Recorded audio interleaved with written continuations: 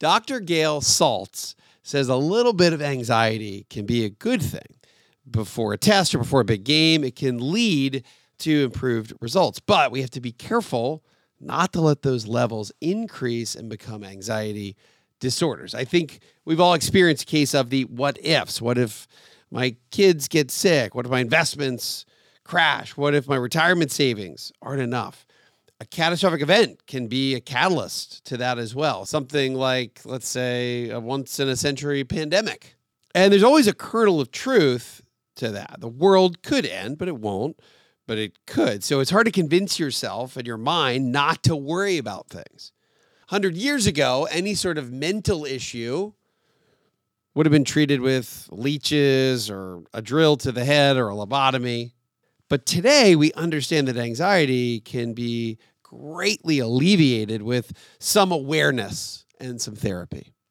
Through Dr. Saltz's work as a clinical associate professor of psychiatry at the New York Presbyterian Hospital and the New York Psychiatric Institute, she's teaching us how to diminish stigma, make people more psychoeducated and aware of what anxiety is so we can treat it. She's been on Good Morning America, The View, Dateline 2020, CBS This Morning, The Oprah Winfrey Show. Just going through her books, you'll find, is a lot of fun because the titles of her books just in themselves are entertaining. And you're going to want to buy at least some of them. Plus, now she's been on the Retire Sooner podcast. I hope that our conversation today can help you identify any sort of anxiety that you might be having or needing to address and get a head start on living a happy retirement. I'm Wes Moss. The prevailing thought in America is that you'll never have enough money and it's almost impossible to retire early. Actually, I think the opposite is true. For more than 20 years, I've been researching, studying, and advising American families, including those who started late, on how to retire sooner and happier. So my mission with the Retire Sooner podcast is to help 1 million people retire earlier while enjoying the adventure along the way. I'd love for you to be one of them. Let's get started. So maybe we start with just your thoughts around anxiety in general, the difference between the natural part of it that's good and then when it spills over to being bad. Sure. Anxiety is a normal feeling.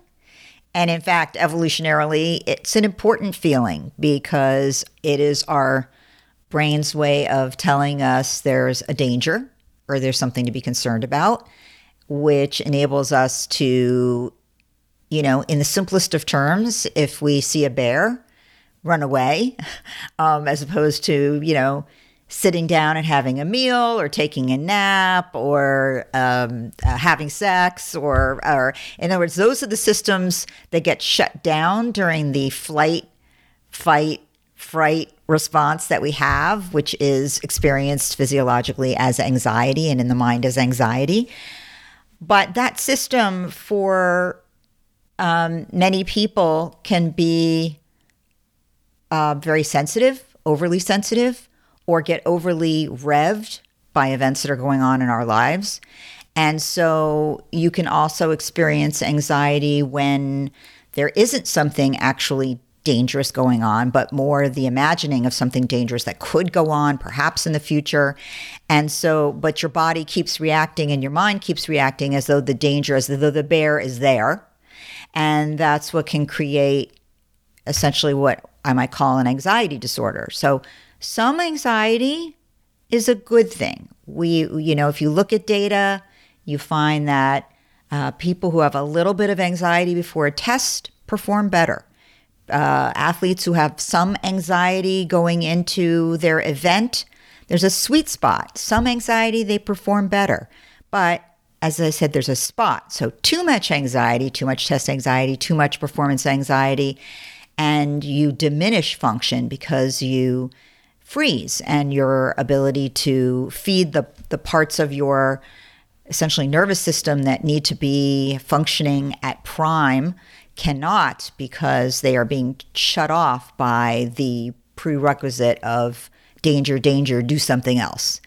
That's how I would in general explain it. And anxiety disorders are amongst the most prevalent in society. They are amongst the most common. There are different types of anxiety disorders. The most common often being generalized anxiety disorder, which I kind of call like the what ifs. What if this happens or that happens? And, kids can develop generalized anxiety disorder, or adults.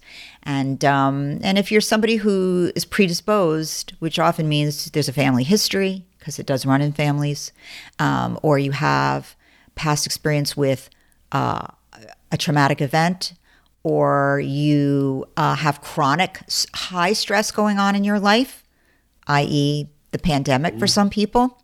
That can lead to what kind of anxiety? Could also lead to generalized? Any type of anxiety disorder, technically, but a lot of people have been experiencing generalized anxiety disorder. What if I get COVID? What if I don't have enough money? What if my job place shuts down? What if, it could be what if anything, because your mind can make up just about anything. And it's not to say that none of those things could or would happen. There's always a kernel of truth in anxiety disorders, and that's what makes them so hard for people to cope with, because no one can say to you, including your therapist, that cannot happen 100%. Right. But the things that are very, very, very unlikely to happen feel to the person with anxiety disorder like they're happening, or they're going to happen tomorrow. And so it's the loss of perspective that encompasses you that creates problems in the ability to function or enjoy life. Yeah, if we were to chart, and I don't expect you to have the exact answer here, but if we were to chart anxiety in our population in America from 100 years ago until today, what would your sense be? Where would it have been 100 years ago? 5%, 2%, and where is it today? 10%, 20%? Yeah, I can't give you percentages because we don't have those. But what I could say is that obviously they weren't tracking anxiety in the 1800s. Anxiety? No, they were not. In fact, 100 years ago, it was believed that your humors were black or bilious, and, you had too much black humor. It was a problem for women. They thought at some point, your uterus was wandering around, and that was the problem. The basis of hysteria. Yeah. I mean, there were all these theories posited as what caused basically, mental health problems, but none of them were accurate. And so, we don't really know about anxiety disorders. And in fact, it's really only been in more recent years that we've improved two things: our ability to diagnose particular disorders, because we have a set of criteria. But moreover, as we diminish stigma, which we're still working on in this country, more people are psychoeducated and aware of what an anxiety disorder is. And that's just not that the sky is falling, but that maybe they're having an anxiety disorder and they think, oh, I will go see someone. So we diagnose many things that probably were going on 100 years ago. But 100 years ago, you thought you had to be, bled by leeches or... Oh, yeah, they have anxiety. Just throw some leeches on it. That's going to work. Right. I recall an episode of Nurse Ratched from, I guess it... One Flew Over the Cuckoo's Nest. One Flew Over the Cuckoo's Nest. Yes. Yes. Well, we used to do lobotomies. Right. That was a horrendous and bleak time of doing terrible things in the days when, so little was understood about the brain and about mental health, and also people had a very low tolerance for the idea that mental health is health, and instead they thought you were possessed or crazy in some very pejorative way. But I think also to your point, is there more stress today culturally? I think you could make an argument for yes. I think that particularly, and when we talk about this time in the pandemic, well, some of the numbers remain to be seen, right? Because you need some hindsight to be able to say what numbers look like and in doing research. But it's not just, although it certainly is, the fear of sickness and the fear of death and the many deaths that have occurred and the losses that have occurred for many people as a result of COVID. But there have been a confluence of many things going on the last couple of years, in addition to the pandemic. Some real economic strain and stress, a renewed awareness of systemic racism, of classism, a divide in this country that has come with tremendous amount of vitriol and, a lot of things going on that have created tremendous stress for many different groups. And, when there is chronic, ongoing high levels of stress, you are going to have more anxiety disorders. Yeah. Because it's a continuum, I would suspect that you've got this, everyone's got their anxiety continuum. And you're just saying that the marginal person that may not have been pushed over into anxiety the last couple of years are clearly pushing more people into that. And then what about, I want to ask you about technology, but I want to lighten the mood for just a second here because I was thinking about all the death and all the people. It has been a really challenging couple of years. You've written anywhere from kids' books to your latest book around the power of being different or the power of different, which I'd love to explore that. You've written articles with topics around sex. I usually ask people before we even get started, what's your favorite book? But since you have so many books, I would ask you, Gail, what is your favorite book of yours? Well, I do feel especially happy about my last book, I will admit, because The Power of Different, the link between disorder and genius, because I think that it is a new thought for many people. And because it reached audiences that I had not previously reached, like educators and parents, to think differently about children who are presenting with a mental health diagnosis or a learning disability. I think we've so often thought of children. Well, first of all, the lag time for parents between the presentation of symptoms and getting treatment for a child is between 2 to 5 years, which is a very long time for a child to be struggling and suffering. And part of the reason for that is because it's so, not that parents don't love their children to pieces, of course they do, but it's so painful for a parent to acknowledge even to themselves that their child may have a mental health diagnosis because of stigma, because of this idea that, this means they can't be a wonderful person who accomplishes things. And that is such a painful thought that many parents can't see even, or keep not conscious what is happening with their child. And what I really loved about doing this book turned out to be, it's not why I initially started to do this book, but it turned out to be that there are many parent groups and educator groups who realized, oh, wait, actually, it's not all a terrible, horrendous thing. These are treatable conditions. And there's also a potential for unique and specific strengths that I can look for in my child and help them to use toward their advantage to be highly successful. And I think it's made a lot of both educators and parents aware of the value of noting these things and understanding them, understanding how common they are, and therefore, bringing their child to treatment earlier if that is to be needed. Yeah, and I hope that our conversation today does that, right? I hope that it helps with that, because that's a pretty shocking statistic, in my opinion, but I totally get it as a dad of 4 little kids. The 2 to 5 year worth of it takes a lot of time to ever get seen by anybody or find people. B, these things evolve, I would suspect. And the thought of taking that much time, I guess to your point, the sooner we try to diagnose it, the better the outcome can be. Or we talking about, I know we've got famous writers and artists and musicians over the years that are borderline depressed. Are the disorders you're seeing with kids, are a lot of them around some sort of anxiety and or depression? Anxiety disorders are common in kids. Mood disorders are less common, but definitely do happen.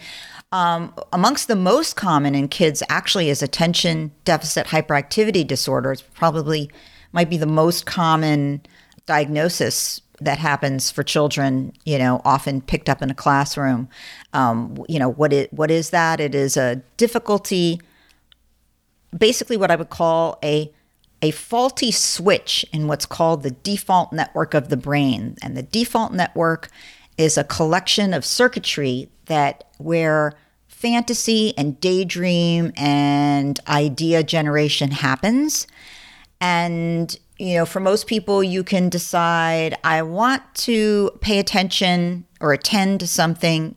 Even if it's boring, I need to because I got a math test coming up and I have to attend to this even though I don't like it and it's boring. But if you have ADHD, it's not that you can't pay attention. It's that your ability to regulate that switch that you decide when you're paying attention is basically faulty. And so the thing that keeps you paying attention is only something that is so highly interesting, like, unfortunately, say, a video game. So the strength potential here is that you could hyper-focus, like attend better than somebody who doesn't have ADD on something that really interests you. But the downside is that your ability to attend or focus on something, which is, often something in the classroom or maybe even something relationally that, like with friends or with family that you're just not feeling that souped up about at the moment, it's hard to attend to that. And it also comes with other symptoms like impulsivity and often losing things, having trouble staying organized, executive function issues. And on the flip side, what the data really do show is that people with ADD, because they have that faulty switch and spend much more time than other people in their default network, like daydreaming and fantasizing, they have an exceptionally high rate of original and creative ideas, really innovative.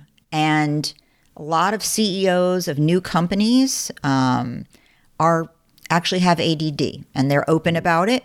And they came up with ideas for their company just, out of their mind. And they often are very high energy people, as I said, impulsive people who are risk-taking, which in adolescence is not such a good thing. Again, you'd want treatment, right? You don't want your risk-taking teen driving a car or going to parties, but you do want your potentially risk-taking entrepreneur to be the guy who's willing to make the next move and the next move and think out of the box while they're doing it. So there are these potential strengths that if parents can be aware of them and nurture them, can make a big difference. The same is true for anxiety. What are the strengths of anxiety disorders? Often they're highly perfectionistic, pay super attention to details, very diligent, often work very hard to perform well, are hypervigilant, even in terms of emotional states of other people. They often read the room, read the faces of the parents, of their friends, and see what's coming down the pike and can react to it in an intelligent way. In fact, it's interesting. There's a lot of data to suggest that high intelligence actually has co-evolved with worry, which isn't surprising, right? So you're saying as we have gotten smarter as a population, well, it's leading to more anxiety? That worry has linked closely to high intelligence. Got it. Okay, along, in the genetics that we pass on. And so a lot of people who are high anxiety worriers are also high IQ people. Not surprising, right? Because, who got munched by the bear? The person who didn't think about it a lot and wasn't worried about it. So I love the word munch. It's such a nice way of saying you've gotten mauled by a bear and eaten. Yeah, well, your flesh torn by a bear. You say, "Oh, you got munched by a bear." It makes it seem like a cookie. Well, we try to keep it light for kids, right? but yeah, and so all of these things. But you brought up artists and musicians. There is a tremendously high preponderance of bipolar disorder, specifically in people in the arts. Visual arts. By the way, is that a mood disorder, Gail? It is a mood disorder. It is a cycling mood disorder, meaning you have episodes of depression that alternate with episodes of either what's called hypomania or mania. The difference being in mania, which is more severe, you can have psychotic thinking, break with reality. But in hypomania, you have this sort of grandiosity and very rapid ideas coming to you. It's called flight of ideas. Leads to many ideas that actually do have a connection to each other and therefore are often highly creative. And If you become too hypomanic, the problem is that your ability to function and produce those thoughts, right, act on them and actually produce them, is impaired. So what's true for all of these things that I'm talking about is a concept called the inverted U-shaped curve, which means that people who have mild to moderate disorder actually have higher creativity, originality, innovation, these strengths that I'm talking about, than someone who has no disorder. But someone who has more moderate to severe disorder falls back down on the other side of the curve and performs more poorly, has less of all of these things than someone who doesn't have a disorder because severe psychiatric illness impairs your ability to organize any creative thought you might have and actually implement it. So the point is identifying disorders and getting treatment for them. And the earlier, as you noted before, the better, because they are more treatable early. This has to do with neurocircuitry. And because you are less likely to have a reoccurrence when you treat early. The longer it goes on, the longer you have something that's called the kinetic effect, which basically says the brain is plastic, right? Our neurons strengthen as they're used. So initially, a neural pathway might be like I would call a country road, not very traveled, very small, kind of weak. But the more you travel that country road with your car, over time, it gets more and more defined till eventually it's a super highway. And it's super easy to travel on that neural pathway. And that's why the more episodes of depression you have untreated, the more episodes you will have in the future. Hey y'all, it's Mallory Boggs, the producer for the Retire Sooner podcast. From an investment standpoint, the world is changing. We've gone from no inflation to hyperinflation, zero interest rates to much higher interest rates. All of this changes the dynamics for stocks and bonds. So the question for you, are your retirement accounts ready for it? Have you adapted your investments for these major shifts? Do you know what kind of income your 401k account is going to pay you in retirement? If not, maybe it's time for a new perspective. The Retire Sooner team is here to help. If you're ready to talk, reach out to our team and we'll help you take a closer look at how you can generate income in retirement and protect yourself from inflation. We'd love to hear from you. Again, find us at wesmoss.com. That's WESMOSS.com.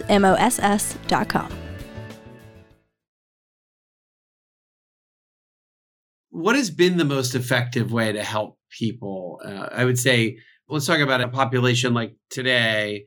There's having this high stress, having just emerged fully from COVID and everything that's happening in the world. And then someone that is kind of more on the full continuum of generalized anxiety or depression. What helps pull them out of that or move the meter? Well, I mean, generally speaking, whether it's a result of a trauma, like if you had a trauma during the pandemic or not, treatment can pretty much be the same.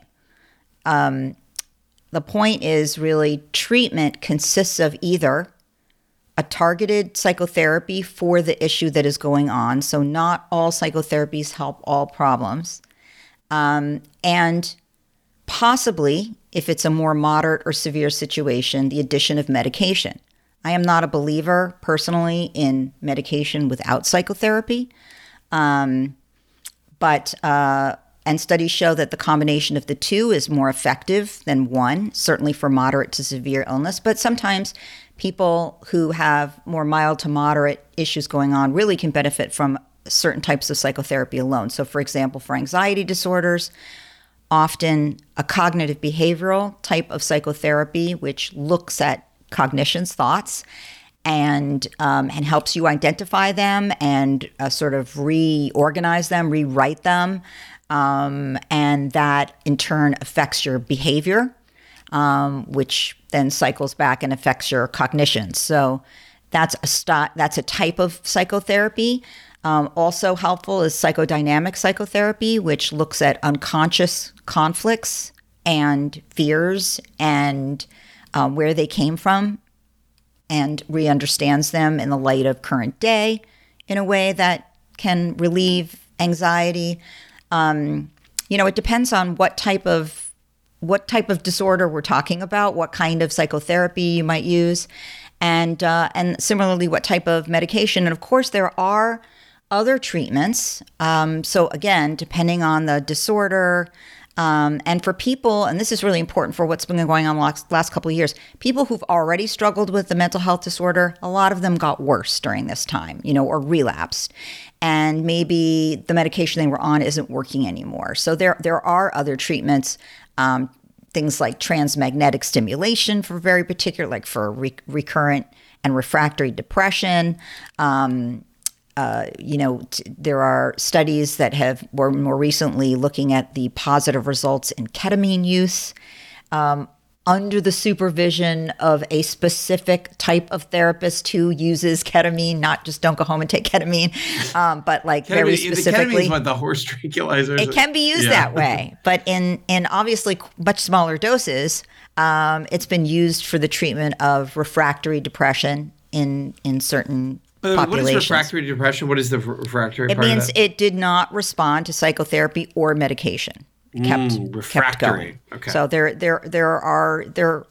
is a bigger population than you might imagine that, unfortunately did not respond to either of those. And it's important that we keep building an arsenal of treatments for people who are still struggling with obsessive compulsive disorder, with, there are just a lot of people with OCD had a hard time during the pandemic, right? Because the whole first year was about like germs and contamination and getting sick. And, so it was a really hard time for a lot of patients with OCD, which got worse.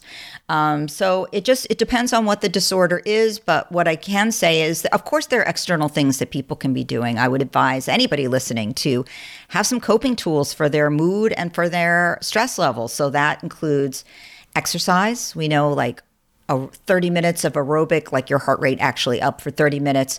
Exercise 3 to 4 times a week lifts mood, decreases anxiety, pace deep breathing as a strategy to use once or twice a day for 5 minutes. Progressive muscle relaxation to relieve anxiety and stress level. Journaling, some people find really helpful, writing down their feelings, their mood, how they're doing each day. Having a support system of people around you that you can talk to about how you're really feeling, like not just how's the weather, is important and was important during this pandemic time, even if it was by Zoom. Now, when you're talking about cognitive behavioral therapy, there are many different kinds of that. Is that correct? Well, different kinds of psychotherapy. Yeah, there are offshoots of that. They are called slightly different things, but they all fall under that umbrella of a type of cognitive behavioral therapy. Yeah. And then how important is the relationship? And are things mostly back to in person, or are psychologists or psychiatrists also still doing very much Zoom oriented? Yeah, there is still a lot of teletherapy going on. A lot of people still not returning to in person. Some people are. One small silver lining out of this pandemic is that we did find that teletherapy can be just as effective as in-person therapy, which is not something I think myself or most of my colleagues would have thought would necessarily be the case. I wouldn't have either. I wouldn't have either at all. No. But, especially like kids being able to just sit in their room with a computer and, not have to schlep to the therapist's office and see people in the waiting room and separate from their parent and just, be in a comfortable place. People who really had really low mood and it's hard to get out of the house, like to be able to just sit in their living room and do it. It's actually turned out to be quite effective. Of course, it's important that you have a good relationship with your therapist. If you don't trust your therapist and it's really not clicking for you, I advise you to find another therapist. So yeah, it does matter. And, not all therapists are created equal. Therapist is a completely non-regulated word. You don't have to have done anything or be licensed by anything to call yourself a therapist. Anybody, you can call yourself a therapist today if you like. I'm a podcast therapist, okay, interviewing an actual that's fine, therapist. And there's no problem with that. So you do want to know what the credentials of the person seeing you are. Obviously, no, who can medicate you? Only a psychiatrist. Only a psychiatrist. Only a psychiatrist. Who can do psychotherapy with you? A psychiatrist, a psychologist, a social worker. Social workers often, but not always, tend to practice more in systems, families, relational groups. Yeah. And also all of those that I mentioned, social work, psychology, psychiatry, often practice in different therapeutic disciplines. So for example, I'm a psychiatrist. I can prescribe. I'm also a psychoanalyst. So I can do psychodynamic psychotherapy and psychoanalysis, and that, and actually, because I also did a psychiatry residency and learned cognitive behavioral therapy, I do some of all of the above. So wait, psychoanalysis is not a type of cognitive behavioral therapy? Not at all. Not at all. What is that then? What is psychoanalysis? Psychoanalysis is a more in-depth, with more frequent visits, type of psychotherapy where the patient is not looking at the practitioner. Like you usually come in and you're looking away so that you can let your mind wander to wherever it might go. And we use that material, whatever you're fantasizing or thinking about, to explore unconscious conflict in the mind that is driving behavior and mood that is maladaptive. And so the point is to understand life patterns, maybe even early life patterns, but things that are unconscious, and bring it into consciousness, because once it's conscious, it doesn't have the same power to drive repeated patterns of behavior and negative mood. Whoa. Okay. I did not know that. So it's totally different than cognitive behavioral therapy. That's what we see more on TV. So when you were saying, probably what you were saying is like, but aren't all talk therapies talk therapy? So the answer is there are tons of talk therapies. And I would tell you that actually psychoanalysis is sort of the father of talk therapies, right? That was Sigmund Freud and the earliest talk therapies. And what came down from that? Psychodynamic psychotherapy, which has a very similar approach to psychoanalysis, but probably with less frequency and not facing the person. And then offshot from that became these cognitive behavioral therapies, which are time limited, usually more time limited. So everything's time limited, but CBT tends to be 10 sessions, 20 sessions. Psychodynamic psychotherapy and psychoanalysis is often more than that. It goes on longer than that. And CBT is great for some things, but for other things, I would say, no, it's really a Band-Aid, and it's not going to get to the root of the problem. So you do want to see someone who is well-versed enough to be able to help you know what is the diagnosis you are struggling with. What is the preferred treatment for that diagnosis? And then are you seeing somebody who has actually had training in that type of treating? You can find it. You go on whatever, Psychology Today, the American Psychiatric Association site, you look at members and they will list like what they historically treat. So if you should, if you have a child, you preferably see a child and adolescent psychiatrist or psychologist, Sure. That type of thing. You want somebody who's done, who isn't inventing the wheel, who's been riding along for a while.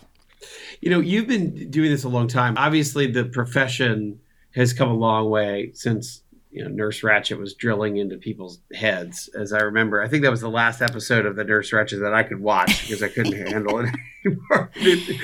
I just remember this stadium room. Did you see the show, by the way, Nurse Ratched? I didn't. That stuff makes me Cringe. upset. And I'll tell you why it makes me upset. Because I worked with, there's a place called the Norman Lear Center in Los Angeles, and amongst other things they do, they place doctors with TV producers so that for the sole purpose of consultation with the understanding that much of the population gets its medical knowledge from television drama, unfortunately. Whoa. And so, for example, I consulted for a season of HBO's In Treatment. You did. By the way, it's one of my favorite shows of all time. You did an amazing job. You were one of the consultants? For one season. For one season. Yep. That was a damn good show, by the way. Damn good show. And I think a lot of it was more accurate, which is important. But, when a show, historically psychiatrists, I mean, we've been portrayed as serial killers, cross-dressing, having sex with our patient people, like every negative stereotype known to man. And that's not good because it actually does scare people and make them not want to see psychiatrists. Oh, that's why you don't love. Okay, I don't love the shows that really are like, oh, come on, and because it does actually seep in and make people reticent to want to partake, so that I don't like. Any show that actually, is more realistic, I do like. How did you like the outcome of In Treatment? And again, this is the HBO series back with Paul, Gabriel Byrne. Yeah, the dark-haired guy, Paul. Gabriel was his Byrne. name. Yeah, Paul was his name. Yeah, I'm trying to remember how it even ended. I don't remember. But did you like the outcome though? Did you like how it was portrayed? You know what? I can't even tell you because I don't remember how it ended. I was like doing like the second or third season, and so it was still fairly early on. And mostly I was really delighted that we could talk about what would probably really happen here. Yeah. Occasionally something happened where I was like, no, that would not happen here, and they would go, yeah, but it's really important for the plot point, and I'd be like, okay, all right, yeah, yeah. Well, anyway, that was amazing work there. For whatever you did, it helped because I remember that being one of the best shows out there. I mean, my wife actually she almost did this as a profession. She was a pediatric nurse for about a decade and then got her master's in Georgia. You could do something called a CNS, a clinical nurse specialist in psychiatry. I don't know if it's just Georgia, but she did a CNS degree. Yes, there are nurse psychiatrists or they can't prescribe. I don't believe, but there are basically psychiatric nurses. Yes. Yeah. Yes. So I've always had an interest in this topic in your profession. So we got a lot better from let's say the 50s until the last 20 years. Have you seen, what your ability or your profession's ability to be able to help people, has it gotten a lot better in the last 10 years? Where are we in the evolution of being able to help more people more effectively? Well, I would say that stigma is drifting downward, and that's a good thing because I think it does bring more people to a therapist. Okay. I don't think that we have made great strides in types of treatment or in the efficacy of treatment available in the last decade. Okay. We've tried to.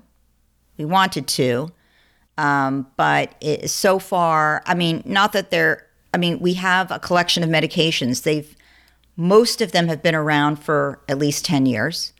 And some of them, do have good efficacy, but it would be better to have better efficacy. And many of them have a lot of side effects because the way I'd like to explain it is, it's sort of like shooting a fly with a cannonball. Whatever we have affects your whole brain, not just an area that we think, may be at fault, so to speak, for, not just that neurocircuitry. So we haven't been able to do that. And the other problem we are suffering from over this last decade is we don't have enough.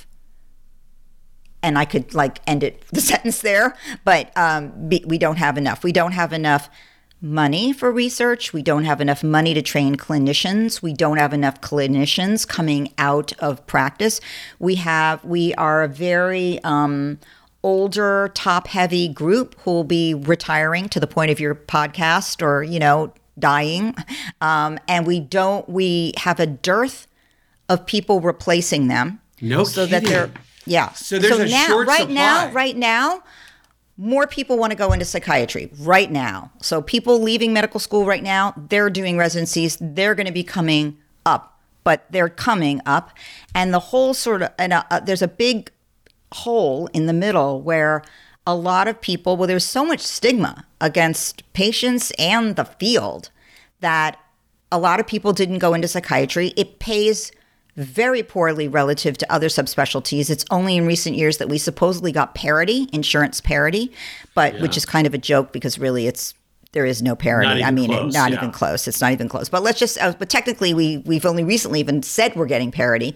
And in the meanwhile, right, like, you know, you can't make a living if you went to 4 years of medical school and 3 years of residency, and you have huge debts, and then you became a psychiatrist, and Medicaid was going to pay you $10 for a patient. You know, you couldn't do it. So right? it's just total misalignment within the industry economically. Yes. And it created a big gap. dearth. Yeah. Okay. Yeah. So if you're in the middle of the country and you need a child or adolescent psychiatrist, there could Not be gonna happen. hundreds of miles without somebody around.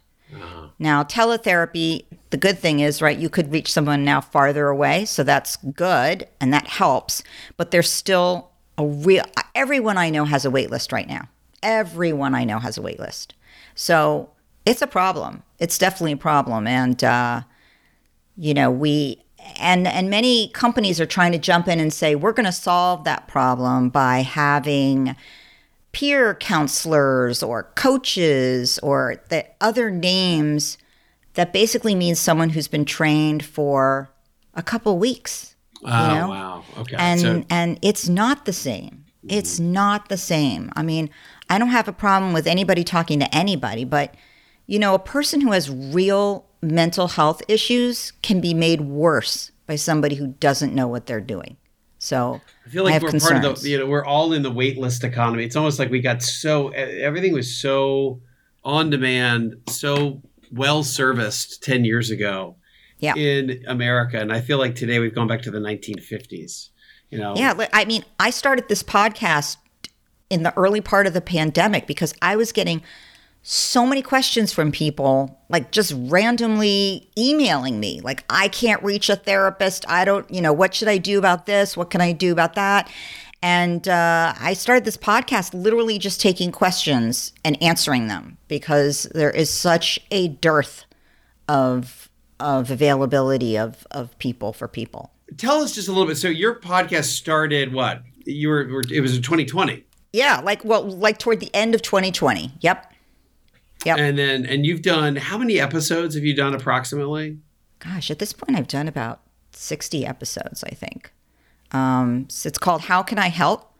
And it's literally just that. I mean, that I was like, I'm going to call it that because that's really, you know, where I'm at. Like, I'm just getting so many questions, and at least, you know, and a lot of them are similar because, you know, there are only so many things that go on in the mental health arena. And, you know, maybe I could be helpful. How can I help? Actually, I love that. I love that title.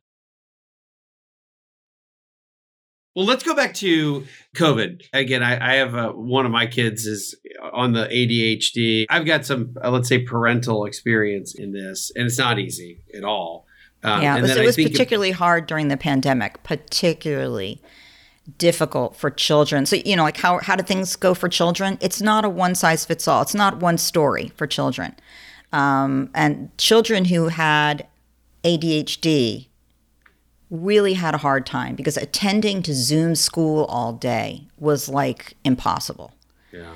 You're very correct about that. Yeah, it was really a problem. And the lack of stimulation of being behind a screen as opposed to being in school was really a problem in terms of staying engaged in any sort of way. So different groups had a different time, but actually some kids who were made very anxious by school because socially it was difficult or academically it was difficult and they felt stressed all the time in school. Some of them did better during the pandemic, not being in school. But it's not a one size fits all. Yeah, then they had to re-enter. They had to re-enter, which was very hard. But you know, everybody wants me or the expert to come on their show and say, like, it was all terrible, right? Like, we all did worse, or, you know, whatever. And there just is particularly in terms of kids in school, there isn't a we all story. There are definitely groups that did worse. Mm-hmm. There are groups that did the same, and there are groups who did better. And it's almost like a third. You know, if you had ADHD or an anxiety disorder, if you were hearing impaired, if you have a learning disability, there were definitely groups that really had a hard time. and Sure. it definitely made it worse. There are kids that fared fine. Kids are amazingly resilient and can do change better than adults. And then there are kids who did better because they didn't feel tortured every day. And they really were happier being at home, and they were less stressed. They were able to learn via Zoom, and they thrived. How about social media? What is the evolution of social media in the last 10 years? Facebook, which seemed to permeate our lives, doesn't seem to permeate our lives as much today as it used to, but it's still a massive part of the culture. Well, it's just because it's switched over to, Instagram and TikTok for kids, right? Yeah. It's what can I say? I'm sure it's here to stay. I can't say. And I think that completely removing your kid from everything socially that might be going on in their cohort is very difficult. It does put a real social stress on your child. That being said, you really got to limit it. It's not a good thing. And you really got to talk about it because, unless a child is just told over and over again that what they're seeing isn't real. I mean, is curated, is only what someone wants to show you, is making up a story, and that real relationships are more important, should be where the lion's share of your energy goes, are more fulfilling, and will matter more to your mind and your health in the long run. They won't believe that. So, to your point, though, it has to be reinforced over and over and over and over again, because every single day they see something that does not add up to that, right? They see this false story, curated story that is meant for them to see, as opposed to entertain and to sell. Right, which really, can be very damaging for self-esteem, and it's often a vehicle for bullying, or for making people feel excluded, or for making people feel there's a hierarchy. I mean, it's you kind of really have to stay on it as a parent, which is hard. It is hard. Look, can you tell me just a little bit as we wrap up today, when we're thinking about the Retire Sooner audience let's say we're aging, getting into this next phase or the next phase, what about relationships? Talk to me about what our relationships look like as we age. How do they evolve in retirement? Well, transitions are difficult, generally speaking. I could say that for, whatever age you are, and transitions are difficult, easier for some people than others, but often difficult. And a transition toward late life or end of life comes with it the awareness that that's what is going on. And we, unfortunately, are a very youth-centered culture, and we don't give a lot of props to, wisdom and aging and things that some other cultures do. So it hasn't exactly made people feel like they really look forward to, being venerated in that way. So I would, yes, there actually has for a very long time been a peak divorce at empty nest. And it's actually more often instigated by the woman. And it comes from, you do have to make changes. And if you had children and you put a tremendous amount of focus, the two of you, or one of you even, on the children, and you were no longer really putting much emphasis or time or energy into cultivating your relationship, then, a lot of people at empty nest suddenly look at each other and go like, who are you? And I don't even know if I like you anymore. And I don't really want to spend more time with you. And things have sort of, too much water has gone under the bridge in that regard. So I advise people earlier on before that, like, you really do have to spend time nurturing your primary relationship. And it doesn't mean that you're taking away from your children to do so. But it is important to keep communicating about what both of your desires are, what your goals are, what your dreams are, when you're struggling, being willing to be vulnerable about what's going on in different arenas, and being, on your partner's side and supporting them and helping them with whatever might be going on. That's, if none of that has gone on, it's really hard to recoup. To fix it. Yeah. So you're just saying the nurturing, it's very common at, you call it peak divorce at empty nest. But what's happened there is that group has not nurtured their primary relationship, and it's too late. So the kids are 22 now, they're out of the house. I don't know, in this world. Yeah, and they're just sort of kids like are they're 33 really now, and they're out of the house. They're now in their 30s, and they're out of the house. I know. And they don't like each other, or they're just, they just have nothing kind of left. I mean, I'm not saying you can't make an effort to recoup, and I always recommend, trying. I'm just saying it is very difficult. It is very difficult. And so, don't let the kids be the only glue that binds you. That's what I would say. All right. So just as a husband, how am I a better husband? If we got 4 little kids running around, very difficult to feel like you can make time. You can always be doing something else with this kid. I mean, we'll very often have overlapping this or that. We have to choose. Oh, is it cello or is it, soccer? And can't take all the kids to separate games at the same time. So who's going to miss what?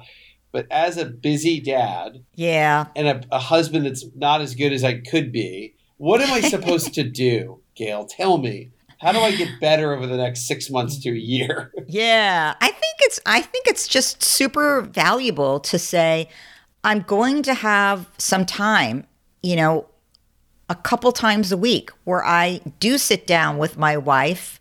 It doesn't have to be like a 3-hour fancy dinner, but like, whatever you are going to figure out to be that some time that is not including the kids, and saying, can we really talk about like, where are you? How are you feeling about things? What's bugging you? What do you like? How can we have some fun? Can we do something that's a little playful? Can I hold your hand? Can I, nuzzle your neck? Can I tell you, wow, you look really, really beautiful today. I'm like, really can't wait to have sex tonight.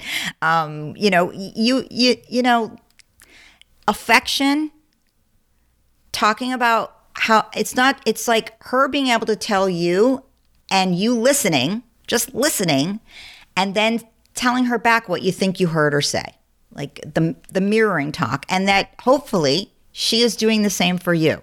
Like, oh, I know, like you really had a crummy day with that podcast guest was a jerk, and that must have, like, how did you feel about that? And what do you think you want to do about that next time? Or whatever it is that you feel listened to, each other, and invested in what each other have to say.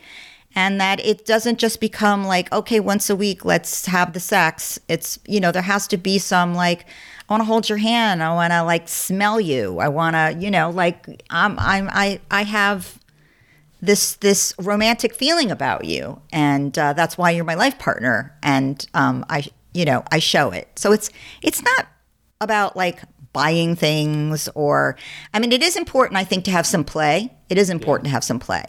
Yeah. Say that again. What do you mean by that? It's important to have some play, like, we're getting a babysitter for a couple of hours, and we've wanted to try canoeing, and we're going to go out and canoe together, let's go to a concert together. Yeah, let's something that's playful. Yeah, that's fun. That play and new experience increases dopamine, which is the neurotransmitter of reward, and it keeps you like a little, aroused and like addicted to your partner.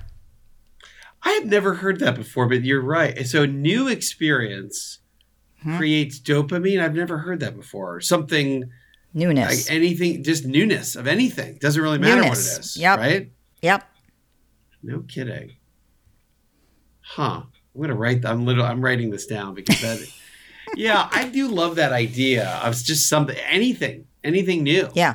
Anything new. And like, could be a surprise. Like, I have no idea. Oh, I bought these I bought these fun mixers today, and I thought we'd and these umbrellas, and we're going to make these fun cocktails together and stick umbrellas in them and, put a towel on the floor and watch the show together. I don't, could be anything new and fun.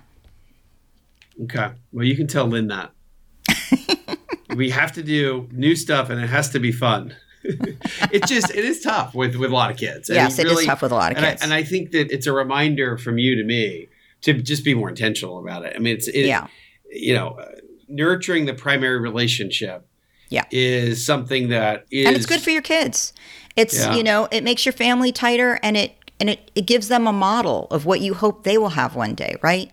You don't really want them to grow up and marry somebody who is, a ship passing in the night and not, right? You want them to have that good relationship. So you're their first model, and you're probably their most important model. Well, it's cool, though, to think about, because it's fun to think about, too, right? I mean, I think we could probably, most of us and most of our audience listening, maybe it's just me projecting, is that we could spend more time in it. I look forward to being able to do that. It doesn't seem like a task or a chore. I would look forward to doing more of that.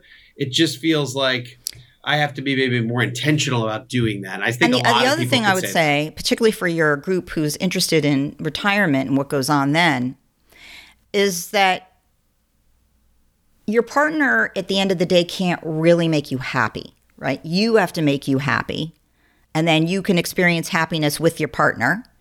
But so a lot of people feel that their partner should make them happy, and they may go through a period of unhappiness, which has nothing to do with the partner, but they're kind of blaming their partner. And I see in retirement a lot of sort of that problem.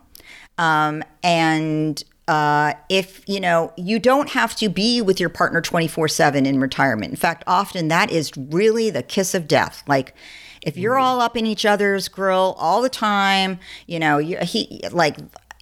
loaded the dishwasher and he comes by and says, no, the plates aren't straight. They're not going to get clean that way. Let me reload it for you. You're she wants to strangle him. It's very annoying. So it's okay to have other things that you like to do that aren't necessarily even with your partner, or that you have the division of labor has something to do with doing different things, in the domain that you feel responsible for and take care of. But it isn't always the best to be completely on top of each other all the time. Sometimes people regret retirement for that reason, actually, and you don't have to do it that way. Well, it's a very interesting thought, is that you may be unhappy with yourself relative to your part. You think it's the partner and you project to the partner. And we also talk about core pursuits here, or hobbies on steroids. And it is really important for each person to have 3 to 4 different core pursuits. And they shouldn't all be the same. They really should have some divergence. Right. I would agree with that. And you've seen that. So definitely. Well, so your latest, as we wrap here today, The Power of Different, the link between disorder and genius. That's your latest book and your favorite book? Yeah, I would agree with that. Yep. What's your second favorite book of yours, Gail? Probably Dr. Saltz. Thank you. Yeah, you can call me Gail. Well, the funny thing is, I would probably say my first book, Becoming Real, because it really explained psychoanalytic theory for the layperson. It really tried to walk you through, therapeutically, how you can talk to yourself. And so I do like that book a lot. Becoming Real, defeating the stories we tell ourselves to hold us back. Yes, so I really like that. Interestingly, the book that just sells gangbusters came out of a crazy, on the Today Show, I was doing a talk to your kids about the birds and the bees discussion, and a publisher called me and said, can you please do a book off of your series here? And I did, and I sort of thought, oh, okay, that's, sure, these are hard talks to have, but I had no idea that it would be, it's 15 years later, and it's still number 3 on Amazon for kids, birds and bees talk, and it's a very popular. I have greatly embarrassed my daughters forevermore, because so many of their friends learned about the birds and the bees from this book that their mother wrote. That's the one. That's Amazing You getting smart about your private parts. Yep. Oh, I love it. I don't have that in my house. We need to. It's very popular, and I get to embarrass my kids for the rest of their lives, which is always a joy. How about let's see, which one is this? Is the ripple effect? How better sex can lead to better life? Yeah, that's great. That's about just that. People. I mean, I did a fellowship in sex therapy and treating sexual dysfunction, and it's really a walk through the different types of sexual dysfunction people struggle with, and how they can work on that either individually or with their partner to better their sex lives. And and then I also wrote Anatomy of a Secret Life, which is, the subtitle, The Psychology of Living a Lie, about people who have led double lives. Ooh. And where that comes from, and people I've treated, and I always think the double life thing is like once in a while that'll be in a Netflix movie, or the Billions, like, oh, they have a totally another life across the bridge in a separate minivan on the weekends. That's not just something in the movies one in a million. No, I mean, it's not common, but it does happen in many different arenas. Living a double life. Living a double life. Cool. I think we leave it on that cliffhanger. All right. I like that. Awesome. Gail, you're very generous with your time. We spent an hour together. Thank you so much. Thank you for having me. Continued success with all of your books. I'm going to be picking up a couple new ones from you. Definitely one for my kids. All right. I have many friends who've been like, Gail, now I have to read this. And then keep going with How Can I Help too. I think you're probably helping an awful lot of people. So thank you. And if anyone has a question, they can feel free to write me in a question at howcanihelp@senecawomen.com. Seneca. Mm-hmm. Okay. Yeah. Well, awesome. Thank you, Gail. Thanks for having me. Take care. Hey y'all, this is Mallory with the Retire Sooner team. Please be sure to rate and subscribe to this podcast and share it with a friend. If you have any questions, you can find us at wesmoss.com. That's WESMOSS.com. You can also follow us on Instagram and YouTube. You'll find us under the handle Retire Sooner Podcast. And now for our show's disclosure. This podcast is provided to you as a resource for informational purposes only and is not to be viewed as investment advice or recommendations. This information is being presented without consideration of the investment objectives, risk tolerance, or financial circumstances of any specific investor and might not be suitable for all investors. It is not intended to and should not form a primary basis for any investment decision that you may make. Always consult your own legal, tax, or investment advisor before making any investment or financial planning considerations. Please refer to the full disclosure in the podcast description for any additional information.